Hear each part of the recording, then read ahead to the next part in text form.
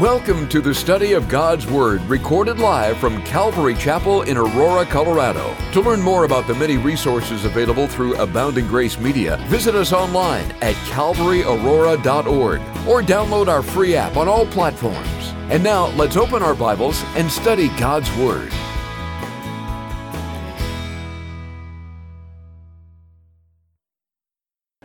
Have you ever heard about the professional worrier?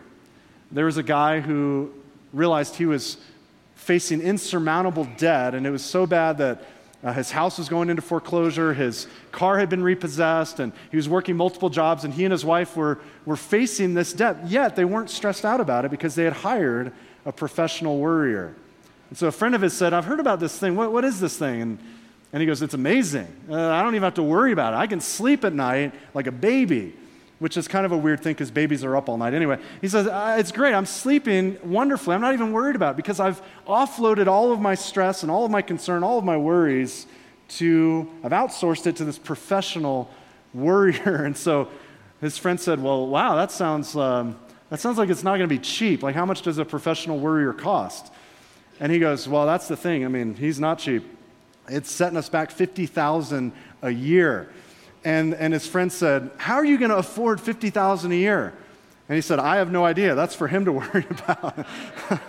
Now, chances are you and I don't have the opportunity to do that, to offload all of our worries and all of our concerns to someone that we just pay for them to worry about. But chances are this morning, there's some place that we go, something that we do, where we turn in kind of a way to escape the plight that we're dealing with or to kind of cope with the problems that we're facing. For some of us, it might be eating. We turn to the fridge, and as we open that box of chocolates, that is our escape. That's our heaven. For some of us, it might be maybe going on social media, because that's a great escape, right? That's actually a trap. We find ourselves scrolling and swiping. For other people, they hit the gym. I'm not sure what's wrong with them, but they go to the gym, and this is the Rockies. Go hiking, man. Don't go to the gym. What are you thinking? Now, other people want to clean up and organize their home, and so as long as I have everything neat and tidy, at least I have a little bit of control over my life. But invariably, for all of us, there's something most likely that's under the sun. In other words, it's something in creation.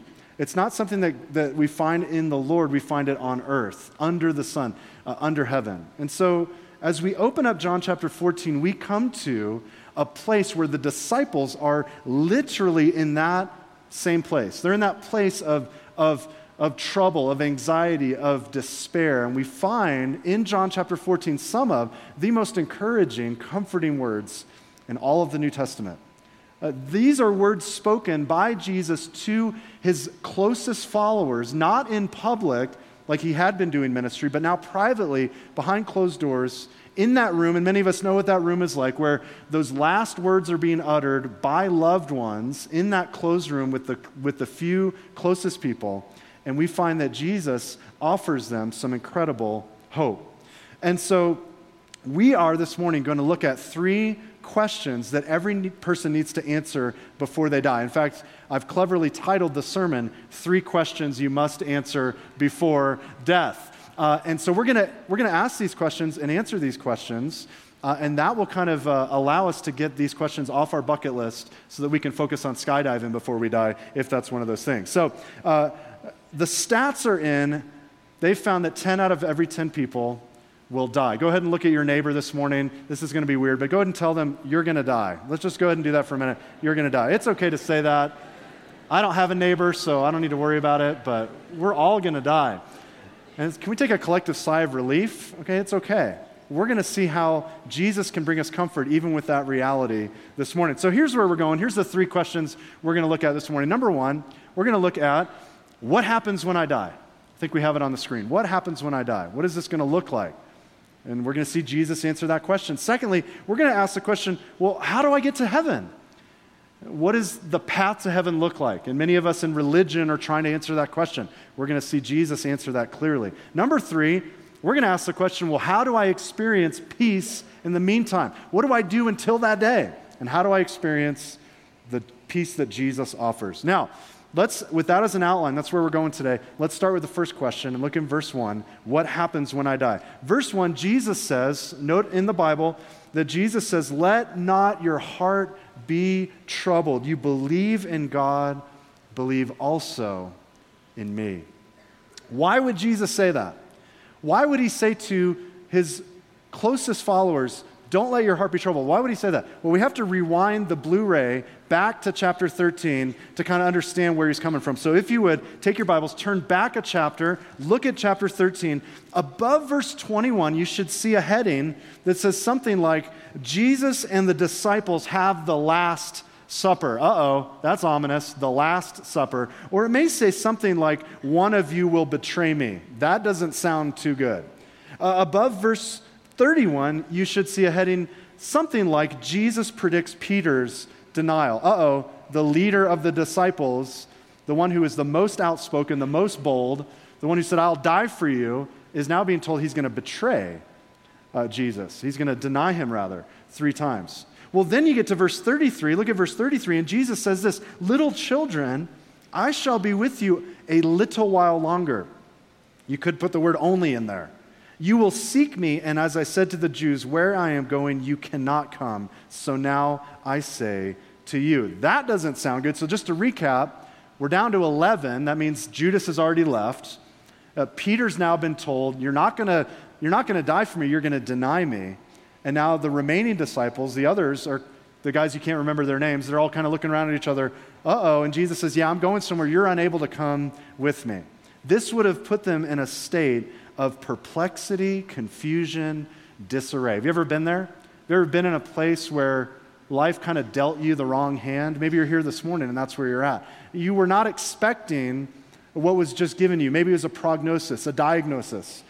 Maybe it was a divorce certificate. Maybe for some of us, it was the loss of a loved one. It was a separation of a child. Just the early service, someone came and said, would you pray for my son? He's now saying, I don't know Jesus. That may be for many of us. A situation happened we weren't expecting. And we find ourselves, like the disciples, saying, well, this is troublesome. This is concerning. In fact, if you look at verse 1 of John chapter 14, it's not really a word I would encourage you to circle, but if you were to circle the word troubled, it could be translated, it's the Greek word tarasso, it could be translated troubled. It can also be translated to stir up or to cause acute emotional distress, or you could even translate it turbulence. Now, as I was preparing the message this week, I was like, okay, Lord, I have to fly to Denver, and I'm going to talk about turbulence. So, Lord, I'm hoping, I was kind of worried about the flight. I was a little concerned about it. Watch my return flight have turbulence. Anyway, there was no problem. It was great. But if you've ever been on a flight and turbulence suddenly happens, an otherwise boring, quiet, listless flight, suddenly the mood changes. If you've had turbulence, people start to freeze up. Children begin to cry. The stewardesses kind of brace themselves. People like me reach for that complimentary sick bag in the seat back pocket in front of you. My wife, one time we were on a flight to New York, and we hit this huge pocket of turbulence. It's the one where people asleep wake up and gasp, right? It was one of those. And she just does not like to fly, and so reflexively, she grabs my arm and she digs her fingernails into my arm and she buried her head kind of behind me. I don't know what that was going to do, but she buried her head behind me. The problem was I was 2 rows back. So she reflexively went to grab her husband, except she grabbed this poor old lady who was sitting next to her. Now, I don't know what caused more terror in the lady, if it was the turbulence or my wife's fingernails getting a 30,000-foot hug. I'm not sure what it was, but nonetheless, turbulence changes the environment. And maybe that's happened to you. You've suddenly been dealt kind of a troublesome word. And that's really what's happened. Jesus has told his disciples, hey, things are about to change. About to go to an agonizing death at the cross. I'm not going to be with you much longer. And so, in case you missed it, the remedy or the solution in verse 1 is to have faith in Christ. And we'll come back to that later. But in the meantime, Jesus goes on to say, listen, let me give you some words of comfort. I'm going somewhere, but I want you to know what it's like. And so then Jesus, in verses 2 and 3, begins to tell them what it's like when we die. What is heaven like? For a minute, we're going to spend just a moment in verses 2 and 3 and look at 4 aspects of heaven together. And I'll make sure it's brief. We could just do exhaustive study on heaven, but I love you guys, and I want to make sure you have lunch. I know lunch is coming, so we'll make sure you get out of here on time. We're just going to look at 4 aspects of heaven. But look at verses 2 and 3 with me. Jesus says, "In my Father's house are many mansions. If it were not so, I would have told you. I go to prepare a place for you. And if I go and prepare a place for you, I will come again and receive you to myself." Isn't that glorious? He says, "I will come again." That's so exciting. That where I am, there you may be also. Wow. We're going to look at 4 aspects of heaven really quick. And again, we have to ask ourselves the question, what happens when I die? Some of us here this morning are maybe scared of that. Maybe you've thought, what is it like when I die? I'm a little afraid of death. Does it all go black? And then just the grave? Like what happens? What does the Scripture say? And so we can't just come with our own ideas. We have to look at what the Scripture says. The Scripture tells us that all who die will face either an eternity with the Lord in a place called heaven, or an eternity separated from the Lord, a place of eternal torment called hell. And so when we look in the Scripture actually speaks more about hell than about heaven. But what is heaven like? Do all dogs go to heaven? Is it true that no Chiefs or Raiders fans go to heaven? Is that true? If you're a fan, sorry. We have to base our understanding of heaven on Scripture. And so let's look real quick at 4 aspects. You can jot these down. I encourage you to, or you can take a picture of the screen as we go through these. Number 1, Jesus tells us from this text that heaven, first of all, is a place of familiarity. Listen, church, heaven is not a house, not an idea. It's not a concept. It's not a feeling. It's not your, ex-girlfriend you wish you could have married. She would have been heaven. No, it's a place. Jesus, notice, calls heaven my Father's house. My Father's house. You could say heaven is home. It's a place of familiarity. Just think of the synonyms that come to mind when you think about home. Home should be a place of safety. It should be a place of comfort. You can let your hair down. You can put your feet up. For some of us, that isn't the case.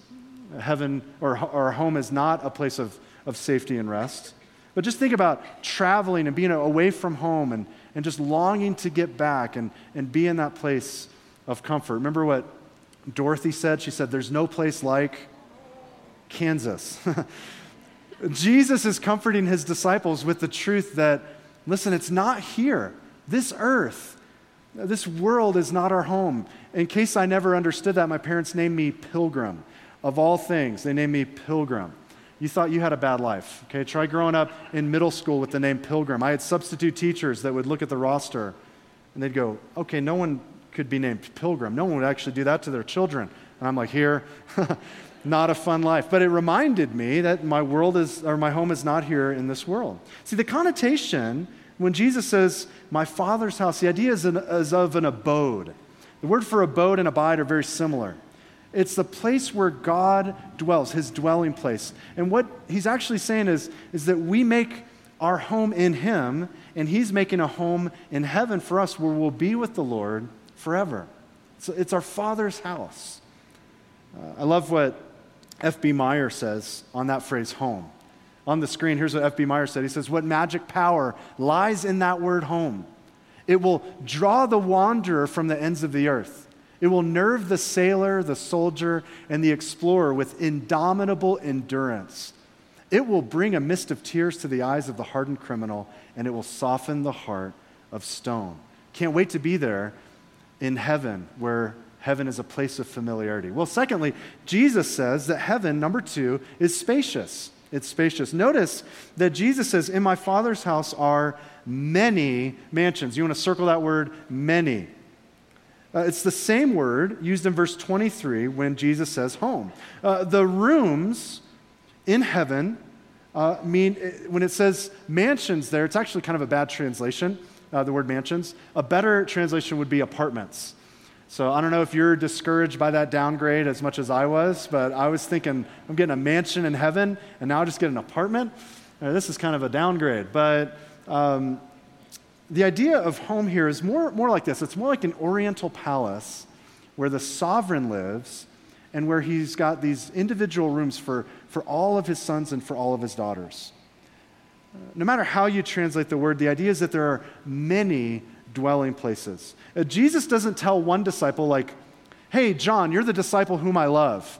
It's funny, by the way, that John is the one who says that about himself, isn't it? John's like, yeah, the disciple who Jesus loved, speaking about himself. It's not like Jesus says, I love you, John, and so I've got a 3-story mansion for you because you're the one that I love. In fact, you got crown molding. This thing's going to be legit. You're going to love your mansion, but doubting Thomas, you're getting a 100-square-foot shack, right? That's not the idea. That's not the idea. The idea is that there's more than enough room. In fact, D.A. Carson said the point is not the lavishness of each apartment, but the fact that such ample provision has been made, that there is more than enough space for every one of Jesus' disciples to join him in his Father's home.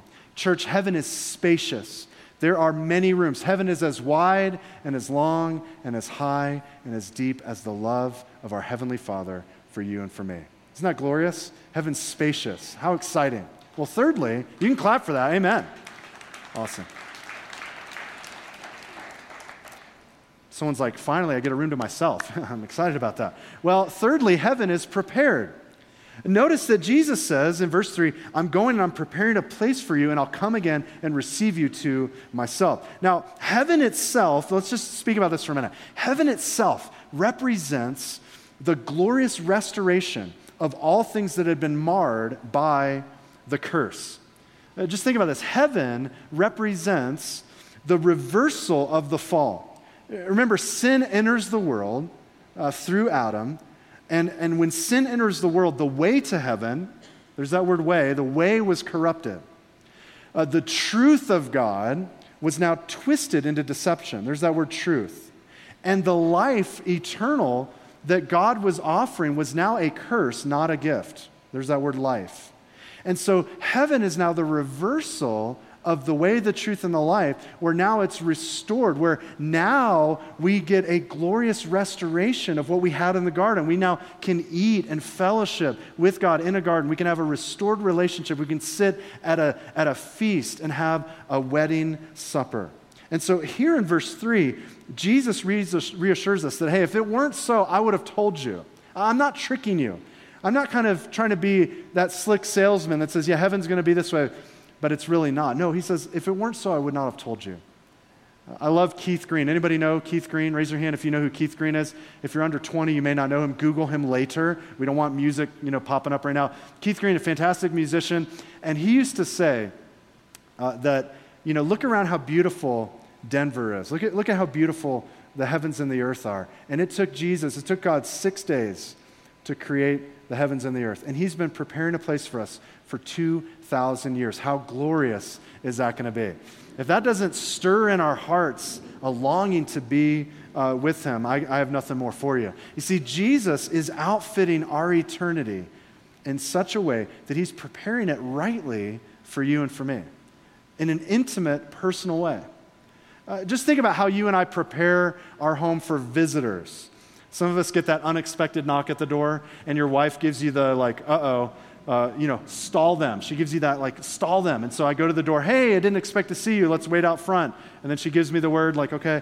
And so we come in, and maybe you expected them. This happens a lot. We'll have community group. We'll have people over, and we'll spend hours cleaning. And my wife still apologizes to them. Sorry, the house is a wreck. I'm like, I vacuumed for 3 or 4 days to get this thing in this shape. But maybe you are expecting someone, so you prepare a room for them, and you make nice linens for them. You get extra pillows. If they're going to stay longer, maybe you provide towels for them. Unless it's that awkward uncle, then you just give him one towel to make sure he knows his stay is going to be short. You try to prepare the room for them. Maybe there's someone that likes dark chocolate, and you give them that extra touch. Put dark chocolate on the dresser. But my point is, you prepare that specifically, knowing them intimately. And I believe when Jesus says, I'm preparing a place for you, he's saying, I know you intimately enough that the apartment, the dwelling place you're going to have in heaven is going to be intimately for you. In other words, in Revelation, we hear that he has a new name for us. We're going to be given a new name that only he and we know. And I believe in heaven we're going to have a place prepared specifically for us. Charles Spurgeon said, "The place is prepared. Are you prepared for it?" Do you believe on the Lord Jesus Christ? If so, your preparation has begun. Do you love the Lord and love his people? If so, your preparation is going on. Do you hate sin and do you pant after holiness? If so, your preparation is progressing. Is Jesus your all in all? Then you're almost ready. May the Lord keep you in that condition and before long swing up the gates of pearl and let you into the prepared place. He's even now preparing a place. He's doing 2 ministries after his ascension, to make intercession for us and then to prepare a place. How exciting is that? Well, number 4, Jesus tells us that heaven, finally, is where the presence of Jesus is. He says, "I promise to come again and receive you where I am." Guys, I think heaven is heaven not because there's no more tears, no more crying, no more pain, and that's it. As if, well, that's good enough. As long as the absence of pain is there, then I'm good. No, heaven is heaven because that's where Jesus is. And to be with the Lord forever is a glorious eternity. Now, Jesus says in verse 4, look at it with me. Jesus says, "Where I go, you know, and the way you know." Now, at this point, Thomas, of course, we know his adjective, doubting Thomas, poor guy. We're going to get to heaven, and we're going to be like, okay, I know Peter, I know James and John, there's a couple other guys I kind of get lost with, but who's Tom? Oh, doubting Thomas, poor guy. You and I don't have adjectives like that in front of, there's doubting Bob, right? We don't have that, but poor guy. And so Thomas pipes up, and he says in verse 5, "Lord, let me ask the captain obvious question. We don't know where you're going. We don't know the way." It's almost like someone after church today says, "Hey, you want to go over to that one restaurant?" And you're like, "Well, which one?" They're like, "Yeah, you know the one I'm talking about." And you're like, "No, actually I don't." That's the idea. They're like, "We don't know where you're going. We need the address. Show us the way." It's almost as if he's honestly asking our second question, which is, how do I get to heaven? And so to answer his question, look at verse 6. One of the great I am statements, great theological, if not philosophical statements of all history. Jesus says in verse 6, "To him, I am the way and the truth and the life. No one comes to the Father except through me." Church, Jesus doesn't just show them the way. He doesn't just, there's the way. He is the way. Jesus doesn't just speak the truth to them. He says, "I am the truth." Jesus doesn't say, "You know what? I have an eternal life to offer you." He says, "I am the life." E. Stanley Jones tells about a missionary who was in Africa and found himself lost in the jungle. And he happened to stumble upon an old hut. And thankfully there was a native there. And so he said, "Oh, I'm so glad I found you. Can you help me find the way out?" And so the native said, "Yeah, follow me." And so he began walking into the densely packed jungle, just walked right into it. And after about an hour, the missionary was kind of concerned, and so he taps him on the shoulder and he said, "I don't know if we're on the right path. Are you sure this is the path?" And the native turned around and said, "Bwana, here there is no path. I am your path." And that's almost what Jesus seems to be saying here. He's saying, "I am the way. I am the only way to the Father, whose house is in heaven. It's only through me." In verse 1, Jesus has already said, "Hey, you believe in God, believe also in me." This is a statement of unequivocal equality with the Father. He's saying, I am making a statement of deity. And if I'm not honest about it, I'm either a liar or a lunatic. But if I am honest and I'm one with the Father, then I'm Lord. There's a legend told of a traveler who wanted to circle the globe but found himself in the Middle East stuck in quicksand. He began to sink. And of course, this is a legend. Confucius walks by, and Confucius says, "Men who fall into hole find themselves pitiful." It'll take you a minute.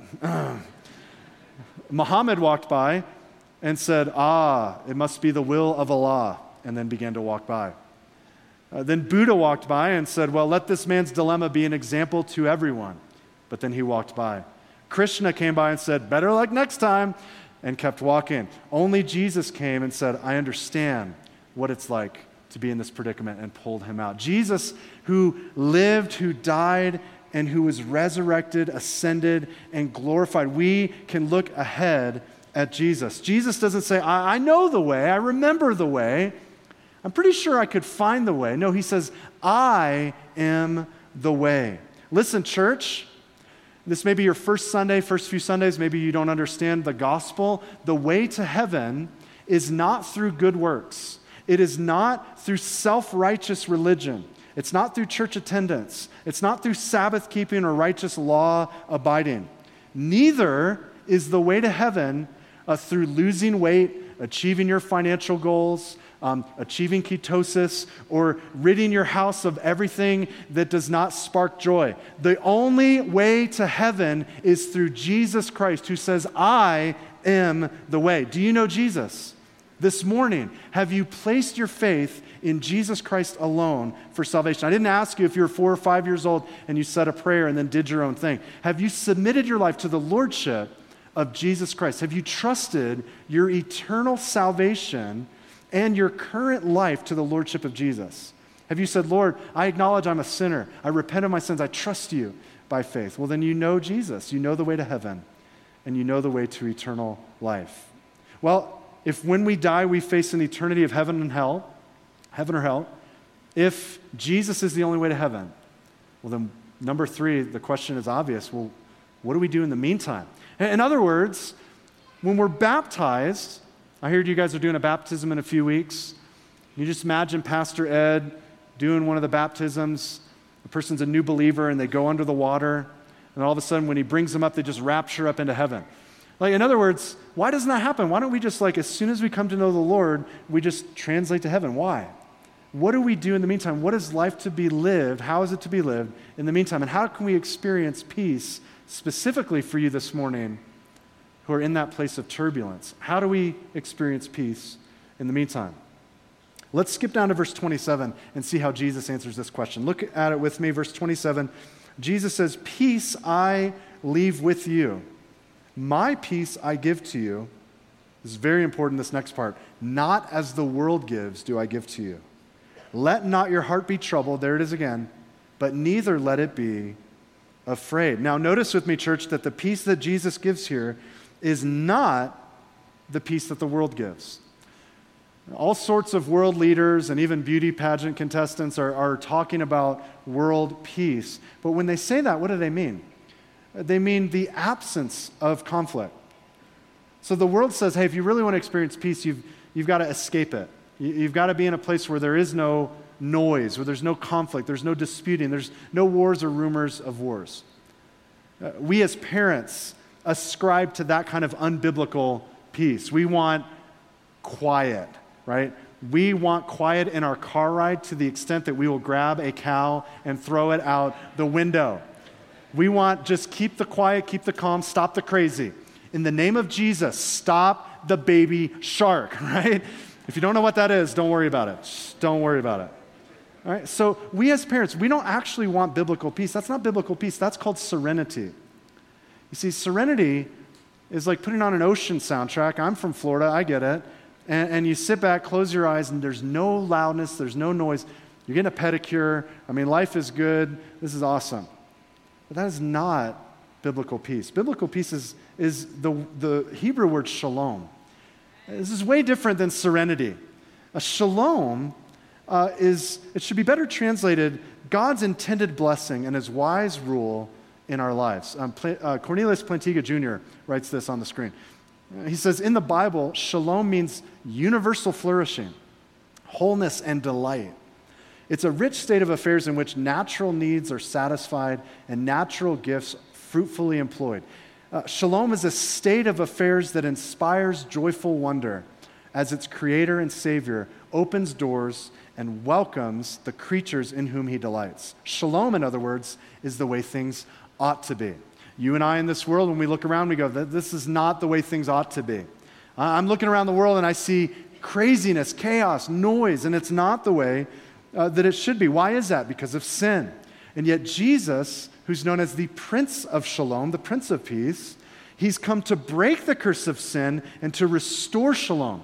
You see, Paul told the Romans that we can have the peace of God or have peace with God through our Lord Jesus Christ by faith. He told the church in Philippi, that we can actually experience the peace of God that transcends all understanding. And so when we walk with Jesus, we experience that type of peace, not as the world gives, not removing ourselves from the storm, but remember what Jesus was doing when it was storming? It's all crazy outside of the boat, but Jesus is asleep in the boat. That's the type of peace that Jesus offers. Not taking you out of your circumstances, not out of the pain and out of the trauma, but in the midst of the trauma, within. Outwardly, we're wasting away, and within, the Lord is doing something new. That means this morning, listen, very specifically, it means you can experience peace if you're a single mom, and you're just desperate to get by. In fact, Baby Shark is one of your favorite things because that's helping you just live life at the moment. That means you can experience peace this morning if you are married to an estranged husband. And so when you get home, literally, it is war. It is conflict. It is stress. That means you and I can all experience peace this morning, not by the Lord removing us out of our situation, out of our problem, but in the midst of our concern, in the midst of our pain, in the midst of our turbulence, we can have His wholeness.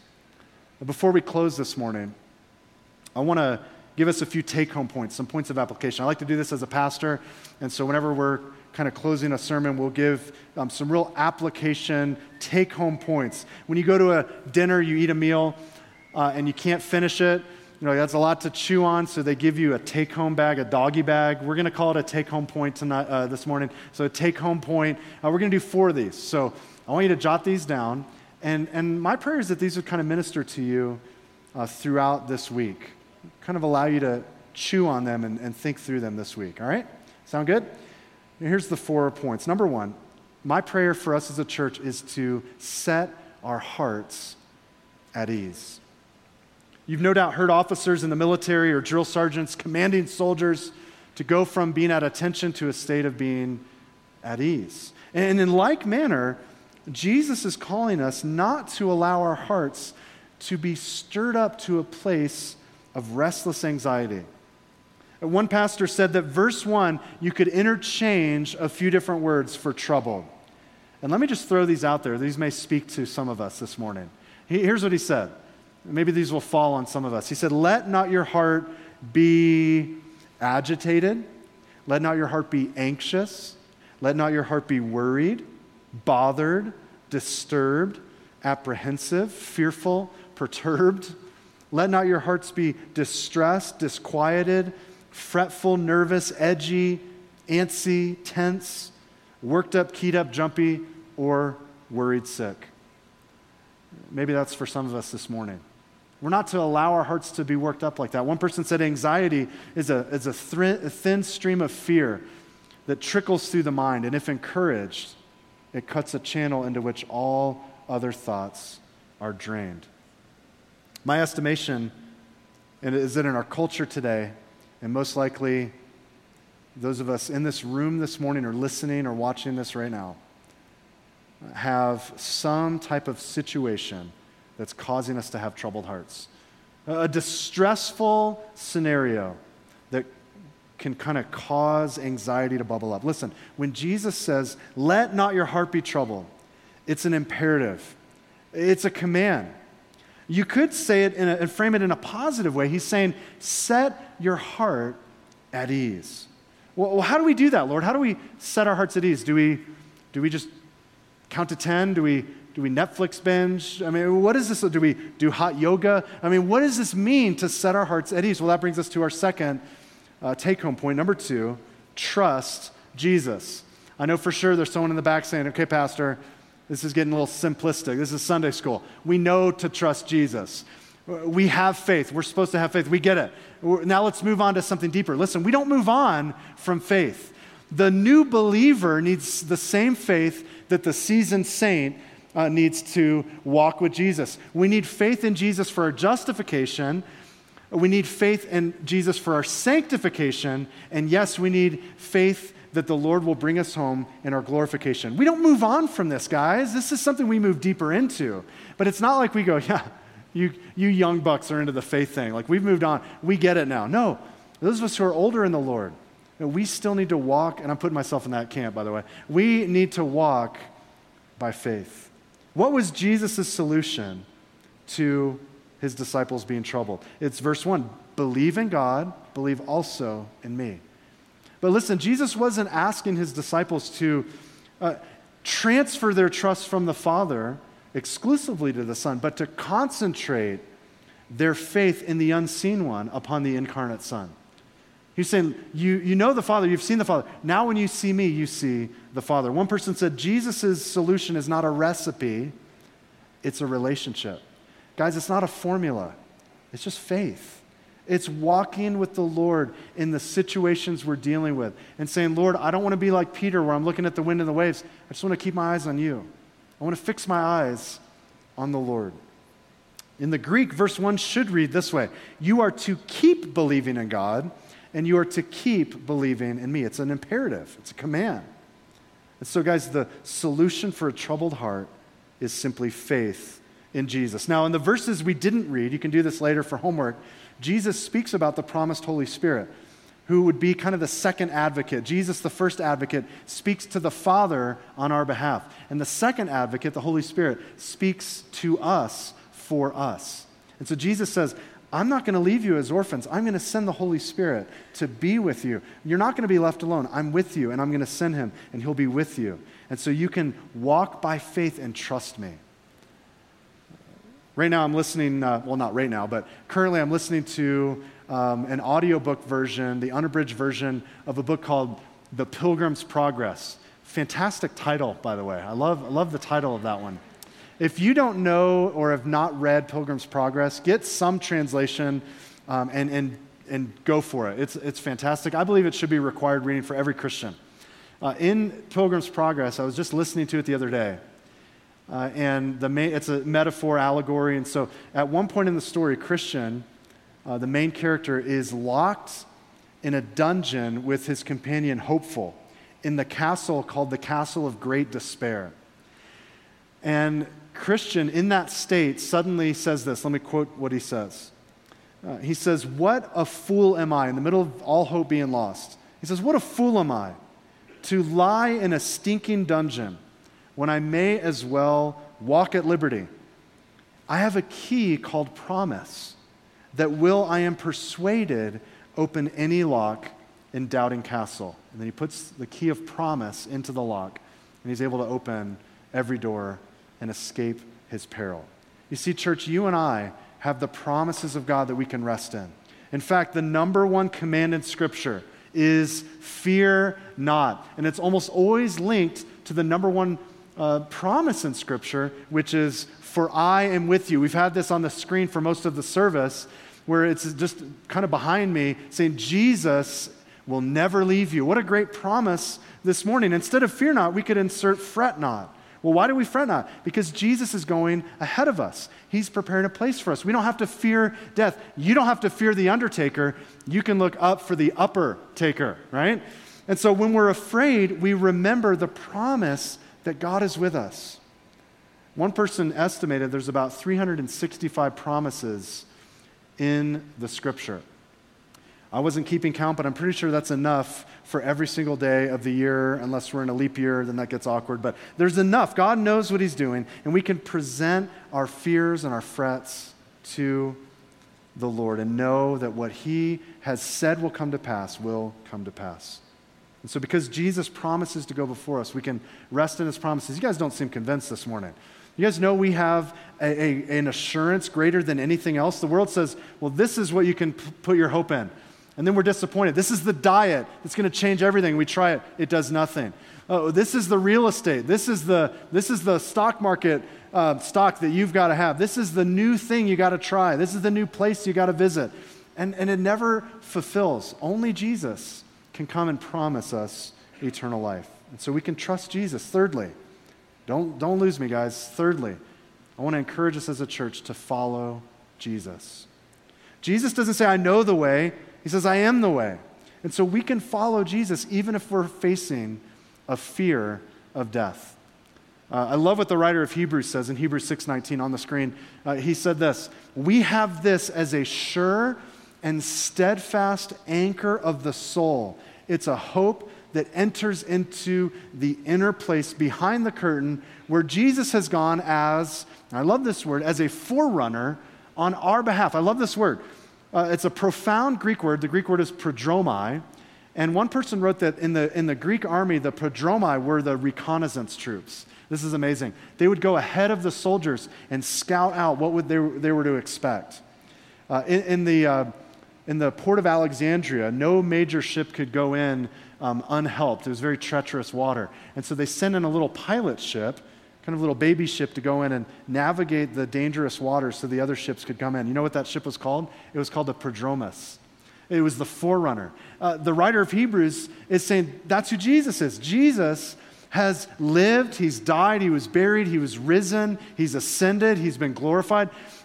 He's the forerunner. He knows what we're to expect in our life, in our death, and in our resurrection. And so we, knowing that Jesus blazed the path to heaven, can rest with kind of an amazing assurance this morning. We can follow him with steps of faith.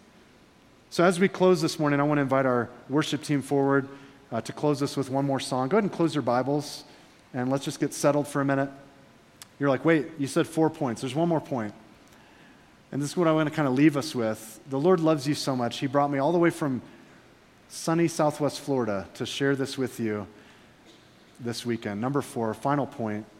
I want us to consider our life through the lens of eternity. Could you just for a minute bow your heads and close your eyes? And just for a moment, I want to do something kind of interactively in our service. I want you for a minute to picture in your mind's eye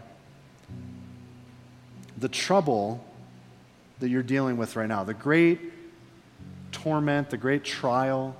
For some of you, it may have been a diagnosis. For others, it may be a spiritual concern. Maybe it's chronic pain. For some of us, we're facing insurmountable odds. We don't even know this morning. We're hanging on by a thread. We don't even know how we're going to get rent paid by next week. We're struggling.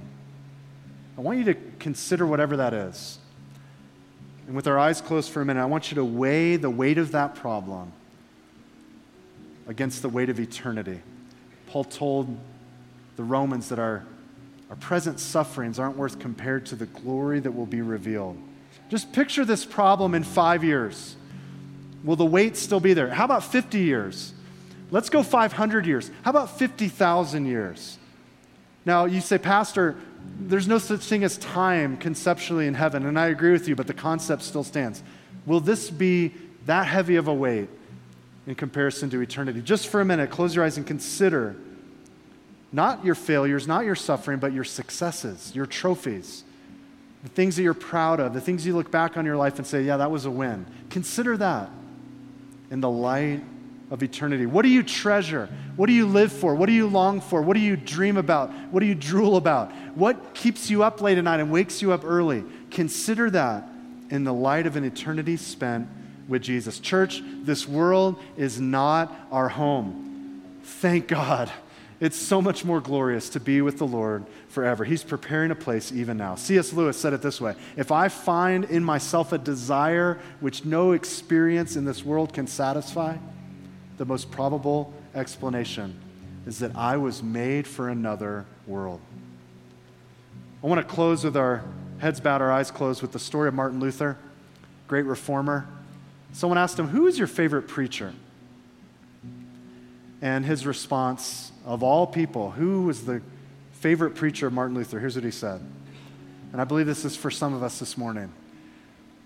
He said, I have one preacher I love better than any other. It's my little tame robin who preaches to me daily. I put his crumbs upon my windowsill, especially at night, and he hops onto the sill when he wants his supply, and he takes as much as he desires to satisfy his need. And from thence he always hops to a little tree close by, lifts up his voice to God, and sings his carol of praise and gratitude, tucks his little head under his wings, and goes fast to sleep to leave tomorrow to look after itself. Would that you and I have the same simple, abiding faith in our God to meet our needs and to trust him with our todays, tomorrows, and even our eternities. This morning, I want to give you an opportunity to respond. You say, Pastor, I'm in that place of turmoil, of trouble.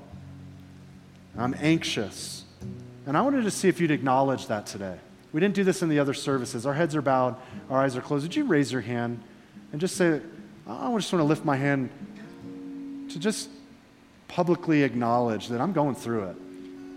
I want to lift my hand to heaven and say, Lord, where does my help come from? My help comes from the Lord, the maker of heaven and earth. He understands, he sees. Maybe you're here this morning, and I see hands going up. Anyone else this morning? You put your hand up just acknowledging this is a weighty thing, and the Lord, I'm not making light of it. I'm not making it minuscule or diminishing it. It's a concern. It's an issue. But Jesus wants to communicate his love and his truth to you this morning. You can put your hands down. Is there maybe someone here today that does not yet know Jesus? Listen, the gospel is incredible.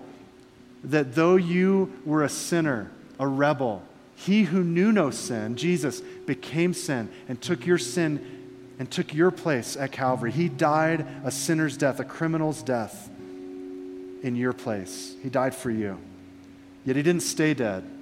He crushed death, and he overcame the grave, and he rose again, and he ascended to the Father, and he's going to return one day. And by faith, when we trust our lives and our eternities, our soul to him, we repent of our sins, we turn from them, and we turn to Jesus by faith. The scripture says, we confess with our mouth and believe, then we're born again.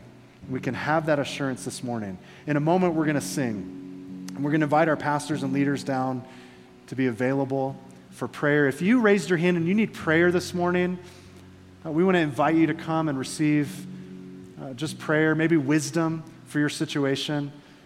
But I want to leave you with that encouragement. If you're here this morning and you don't yet know Jesus yet, we want you to know him. We have material to give you, and we want to pray with you so you can have that assurance. And you know, just like the thief on the cross who died, Jesus said, today you'll be with me in paradise. You can have that assurance. As you go to sleep tonight, you'll be with the Lord. And so I'm going to pray for us, and then we'll worship. Father, thank you for Jesus, who is our wisdom, our righteousness, our redemption. We look not to our own abilities, to our own strength to keep the law, to appease the Father, and to somehow escape his wrath. We look to Jesus, who bore the wrath of God and yet rose victoriously in triumph over the grave and over sin and death. We thank you that Jesus is the way to heaven, and that we can know him, and in the meantime experience the true peace that doesn't come with understanding. But even in the midst of the crazy, we can experience shalom in our lives. So Lord, I pray for those that raise their hand that you would give them your peace, your wisdom, your hope and encouragement, and you'd minister even now as we sing. As we minister to your heart, minister to ours. In Jesus' name, amen. We pray that you've been encouraged by this Bible study delivered live from the sanctuary of Calvary, Aurora. For prayer or a copy of this study, call us at 877-30-GRACE. That's 877-304-7223. Or visit us online at calvaryaurora.org. Be blessed as you worship Jesus this week.